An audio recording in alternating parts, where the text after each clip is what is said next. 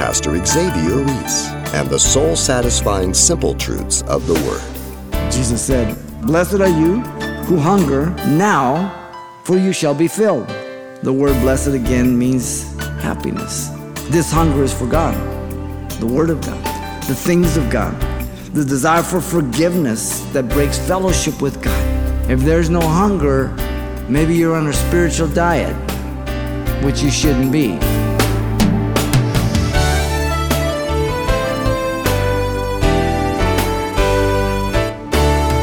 Welcome to Simple Truths, the daily half-hour study of God's Word with Xavier Reese, Senior Pastor of Calvary Chapel of Pasadena, California. The multitudes often thronged around Jesus, and one occasion in particular was described for us in Luke chapter 6. But his words that day were essentially simple truths directed to his real followers. And during the encounter, commonly referred to as the Sermon on the Plain, Jesus spoke about what motivates and tempts the believer. And it's here that Pastor Xavier also discovers several blessings that will abound if we steer carefully around the temptations and stay on the path of following Jesus faithfully, but also the woes and regrets we'll receive if we take the shortcuts that the enemy points out for us along the way. Let's listen. Luke chapter 6, Jesus has been teaching throughout Galilee, as you know, both in the synagogues and the open air. And his fame is growing, and the crowds are flocking to him. Luke gives us one of these occasions as Jesus is teaching and healing many among the multitudes in his Sermon on the Plain. So we want to look at the section, only a small section of the Sermon on the Plain, characterized by the following. First, the sign of the kingdom of God, verse 17 through 19. The signs of the kingdom of God. Secondly, in verse 20 to 23, you have the blessings of accepting the kingdom of God.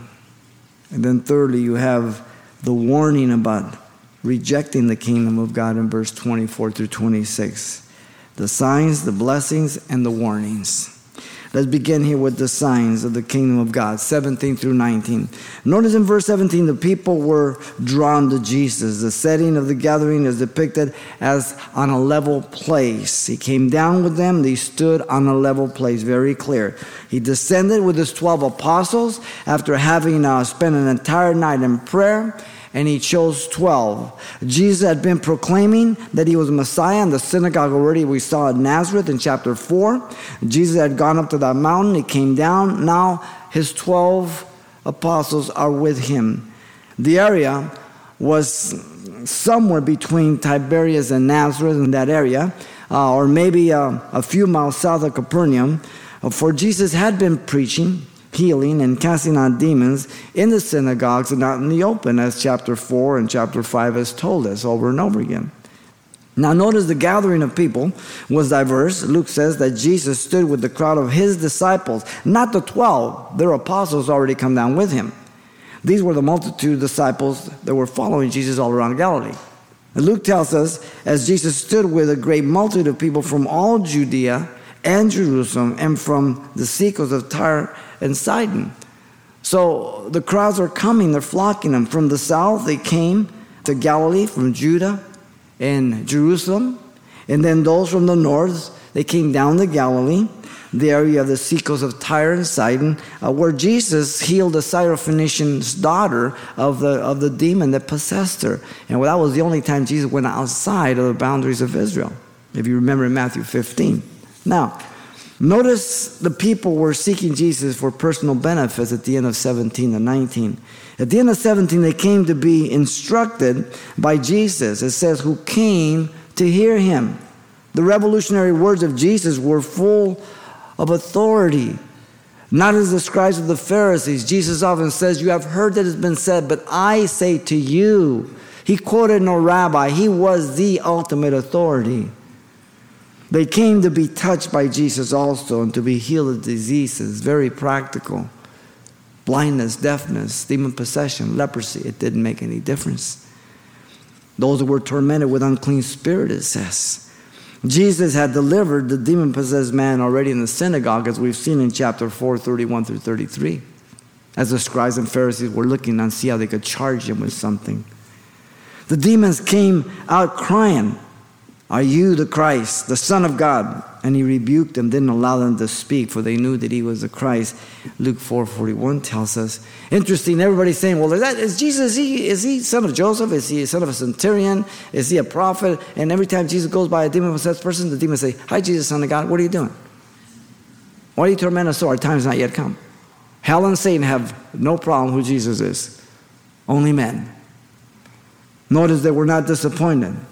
They were healed, it says in 18. They were delivered from the power of Satan to be free to believe in the gospel of Jesus Christ and to embrace him as Messiah.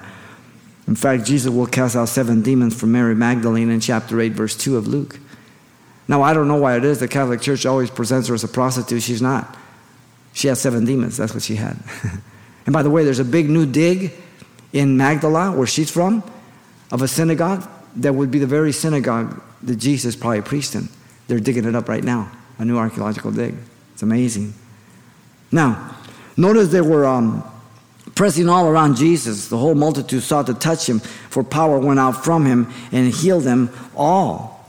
The scene is a little bit uncomfortable, anxious one. As individuals were crowding, attempting to touch Jesus, and maybe you've been around with crowds of people, maybe there's been a sale at, whatever, and people just press, they don't care. Or maybe they want to get into this concert hall, and we have had a tragic consequence where people get trampled and they get killed. This is the scenario of Jesus constantly. We've already seen that in chapter 5 as he goes into the boat of Peter to get some room and preach a little better. Now you can imagine people are always pressing you wherever you go and you're on demand. Wouldn't you say at one point, hey, back off? Jesus never said anything like that. It's amazing to me. The reason is given.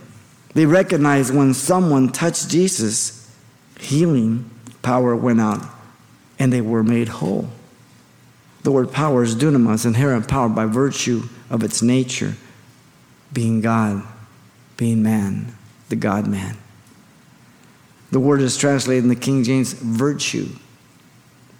The same word that is used for Acts 1:8, the Holy Spirit they would receive power, dunamis, to be witness in Jerusalem, Judea, Samaria, the ends of the earth. Same word. James 5:14 and 15 says, if anyone among you is sick, let him call for the elders of the church and let them pray over him, anoint him with oil in the name of the Lord. And the prayer of faith will save the sick, and the Lord will raise him up. And if he has committed sins, it will be forgiven. So we have great access as believers to the throne of grace for our needs. The signs of the kingdom of God verified Jesus was the Messiah. Absolutely the Messiah. In verse 20, the believer has the true wealth. Don't miss this. Then he lifted up his eyes towards the disciples and said, blessed are you poor, for yours is the kingdom of God. Jesus lifted up his eyes towards the disciples to teach them. These disciples were learners, pupil among the crowds. His disciples, which now are apostles, are next to him. The 12 are distinct from the disciples all around, from which they were chosen from. In verse 17, it says he came down with them, the apostles, and then many of disciples on the crowds. Now Jesus pronounced the blessing on them. Blessed are you poor, for yours is the kingdom of God. These are known as Beatitudes, as you know. There are 9 in the Sermon on the Mount in Matthew 5, 3 through 11. And there are 4 in the Sermon on the Plain here, verse 20 through 23. The word blessed means happy.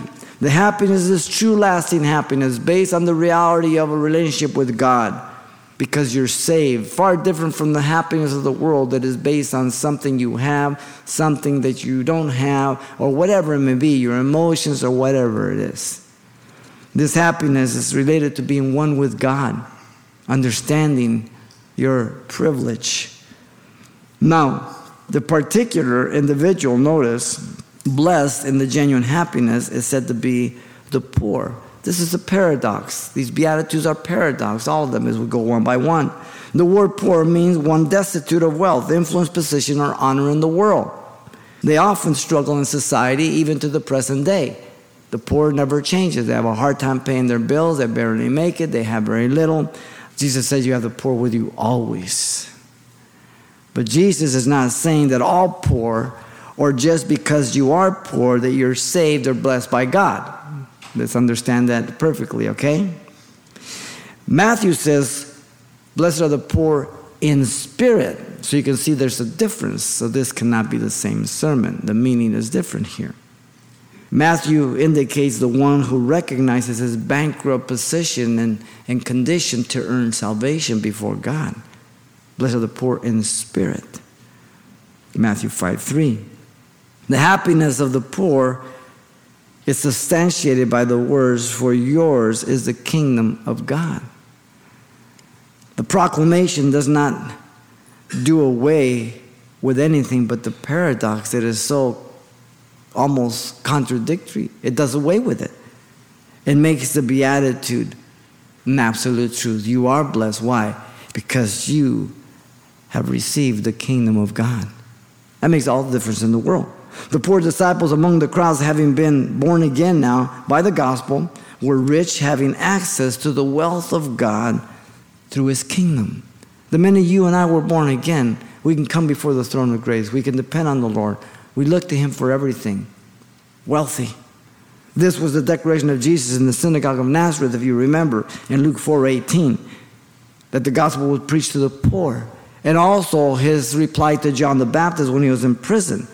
To the poor, the gospel is preached.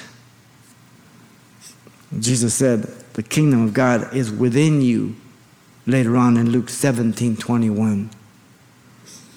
Now notice, the believer next has the right appetite. In verse 21, blessed are you who hunger now, for you shall be filled. Jesus pronounced the second beatitude on the believer. Blessed are you, those who hunger now. The word blessed again means happiness. Oh, how happy. The highest degree of happiness. The blessed happiness is over those who hunger. It means physical hunger, or it can mean spiritual hunger. Figuratively, the context will dictate it. The hunger here is spiritual for the things of God, expressed in the present participle. It's a durative expressing quality and condition. That of hungering constantly for the hunger referred to not only continues, but it increases in the very act of being satisfied, the Greek scholar Lenski says. Your appetite increases because you eat more. This is the word of God, the same proportion, okay? If there's no hunger, maybe you're on a spiritual diet, which you shouldn't be. One thing about the Word of God, you don't have to worry about calories. You can eat all you want. They, having repented of their sins, have lost their appetite for the world and the appeal of sin. But certainly they're not perfect or sinless, just as you and I know we still have sin nature. The word now is emphatic, indicating the church age, in contrast to the coming millennium. This hunger is for God. The Word of God, the things of God, the desire for forgiveness that breaks fellowship with God. We cling to it, all due to being transformed in heart, not the alteration of the world of our environment. What God has transformed is our heart. Too often we want to manipulate our environment, our conditions, and we think because we control everything, I have the peace of God. No. The peace of God is determined when you're in the midst of a storm and you're just sound asleep. That's the peace of God. Not when everything is all perfect. Matthew says, blessed are those who hunger and thirst after righteousness, Matthew 5:6, so you can see the difference. Now, the blessed happiness of the disciples of Jesus is that their hunger will be satisfied by Jesus. For you shall be filled. The tense is the future. The more they hunger, the more God will satisfy the believer's hunger. The phrase "you shall be filled" is a strong verb. It is used of feeding and fattening cattle with fodder and grain. And it's also used for feeding men with great abundance. So God freely gives to us all that we want. Then notice the believer's sorrow next will be turned to joy. Blessed are you who weep now, for you shall laugh. Jesus pronounced the third beatitude on the believer. Blessed are those who weep. Again, the blessedness is that happiness that's of high degree and genuine, based on our relationship with Christ. This happiness, again, cannot be fabricated. It's not what the world can offer. The blessed happiness is over those who weep. Now, another paradox. Weeping means to mourn, to lament, to sob. The idea is one of pain and grief being experienced and expressed. The present participle again denotes people constantly sobbing and lamenting for the evil in the world and rejection of the gospel. That's one aspect. When somebody rejects the gospel, our loved ones, when one of our children are wayward, it breaks our heart. We grieve, we sob for them, knowing their condition. Lenski, the scholar, says, but we must, of course, include every other grief that is due to the power of sin in this world, as it inflicts blows, losses, and pain upon the godly. It includes every wrong done to us, as well as every painful consequence of our own wrongdoing. Wow. So this sobbing is not only for the lost world, but for our own sins, our own shortcomings, and the pain we bring to others, and the difficulties and the tragedies even at times. And because we're Christian, it breaks our heart. And it moves us to repent and to ask forgiveness before God and before people to get right. The word now, again, is emphatic in their present life here under this fallen world. We're all our own failures, in contrast to the coming millennium, which we will be glorified. We won't have to worry about sin nature, but until now, we have it here. This weeping and sobbing is due to the transformation of heart, for hurting God by our sin primarily, and first and most of all, and our attitude that offends him. Against you and only you have I sinned, David says, and yet that was a sin with Bathsheba. First we sin against God, then we sin with each other and against each other. But first it's against God. Notice the happiness of the disciples of Jesus is that their weeping will be consoled by Jesus. For you shall laugh. The phrase shall laugh is another paradox that has done away with the divine comfort of God. It's removed. Turning to God with a deep concern for others, sobbing over their lostness, God will comfort us, strengthen us, speak to us. Who has not gone through this with loved ones and sons and daughters and friends, co-workers?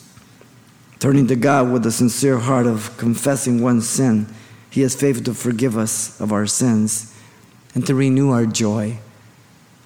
Many of us have experienced it. If you've walked with God for many years, you know when you're not right with God. You know, you're a parent, you have a child, and they do something, and you're kind of not very pleased with them, and there's the relationship is broken, and you're looking for repentance. You're looking for that repentance so you can forgive and reconcile the relationship. And that's the same with us, with the Lord. Now notice next, the believer suffering for Jesus will be recompensed in heaven. 22 and part of 23.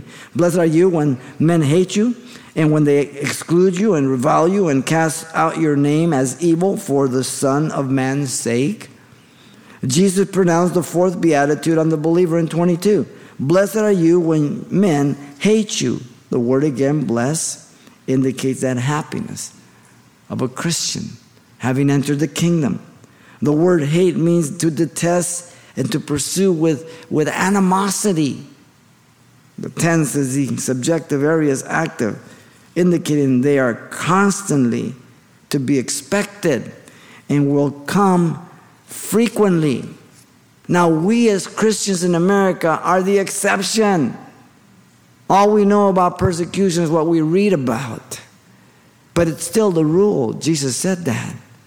Blessed are you when they exclude you. The idea is to separate or excommunicate a person. When you're a Christian, things like that happen.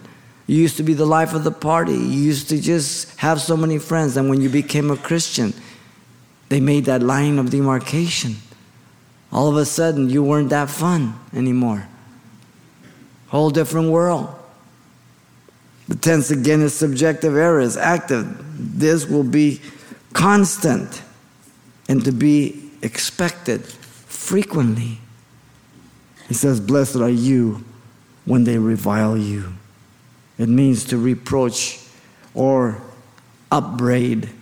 The idea is of criticizing in an abusive, angrily insulting manner, demeaning you, trying to insult you and put injury on you. The tense again, subjective, aorist active, this will be constant and to be expected frequently. Who's he speaking to? The disciples of Jesus. Those who are born again. Those that are in the world, but not of the world. Blessed are you when they cast out your name as evil. The phrase cast out means to reject with contempt your name with evil. So they demean you in character. The word evil is poneros. It means not only doing evil, but delighting in making others corrupt and doing and experiencing evil. It's the same word that is used for Satan, the wicked one, in 1 John 5:18 and 19. You see, you who are the light of the world and salt of the earth become darkness and irritant to the dark world. You become evil. You're the problem. It happens immediately. But underline this, for the Son of Man's sake. So all of this persecution and suffering, if it's because I'm obnoxious, the context here is for the Son of Man's sake. Because you are being a witness and a representative of Jesus Christ. You're being light and you're being salt. That's the context. The sufferings and persecution is always due to being associated with Jesus and to be in fellowship with Jesus, the Son of Man. The blessedness of the disciples of Jesus is in suffering for Jesus as a high call, privilege. Jesus told and warned his disciples and apostles constantly that they would suffer for his name's sake. The lasting happiness of the disciples of Jesus was in knowing Jesus would repay them for their loving commitment to suffer for his name's sake. Look at 23. Their orders are also a seeming paradox. Listen carefully. Rejoice in that day and leap for joy. What? The word rejoice means to be glad in that day. Instead of grieving and lamenting the painful experience as a disciple of Jesus, we are to consider it a good fortune to come upon us. Now, you sit there and you say, well, I don't know if I... But listen, we try to analyze things before God gets us there. Jesus says, if I'm going to make you go through that and cause you to go through that, when you get there, I'll enable you. You try to assess it without being enabled, you're going to push the freak out button. He is sufficient for the time, one step at a time, one day at a time. He is faithful. The day when they would be hated, excluded, reviled, and their names rejected with contempt, accused falsely of being evil, wasn't long or far off. The word rejoice is the imperative present active, and leap is the imperative aorist active. In other words, these are our marching orders. They're not suggestions. So if God commands me to do something, he will enable me when he puts me in that position. Are we clear on that? Pastor Xavier Reese, closing with a reminder that God's commands always come with his enablement. More simple truths drawn from our study series of the Gospel of Luke.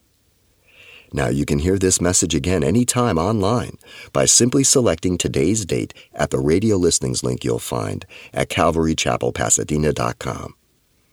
But there's still much more to come right here next time as well. Now, if you won't be able to tune in, though, you can always pick up your own copy of this study on CD for just $4. The title to request is, Are You in the Kingdom of God? And why not share it with a friend when you're through?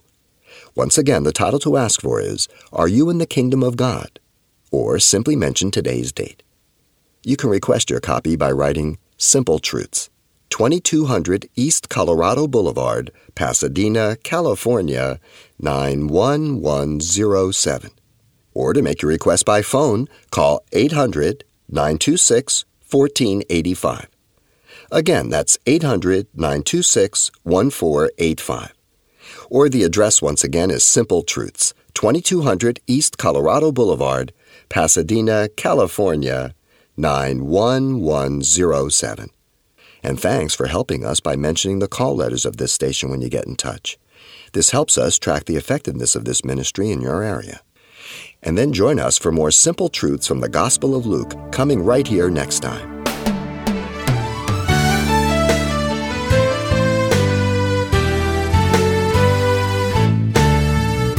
Simple Truths with Pastor Xavier Reese, a daily half-hour broadcast, is a radio ministry of Calvary Chapel of Pasadena, California.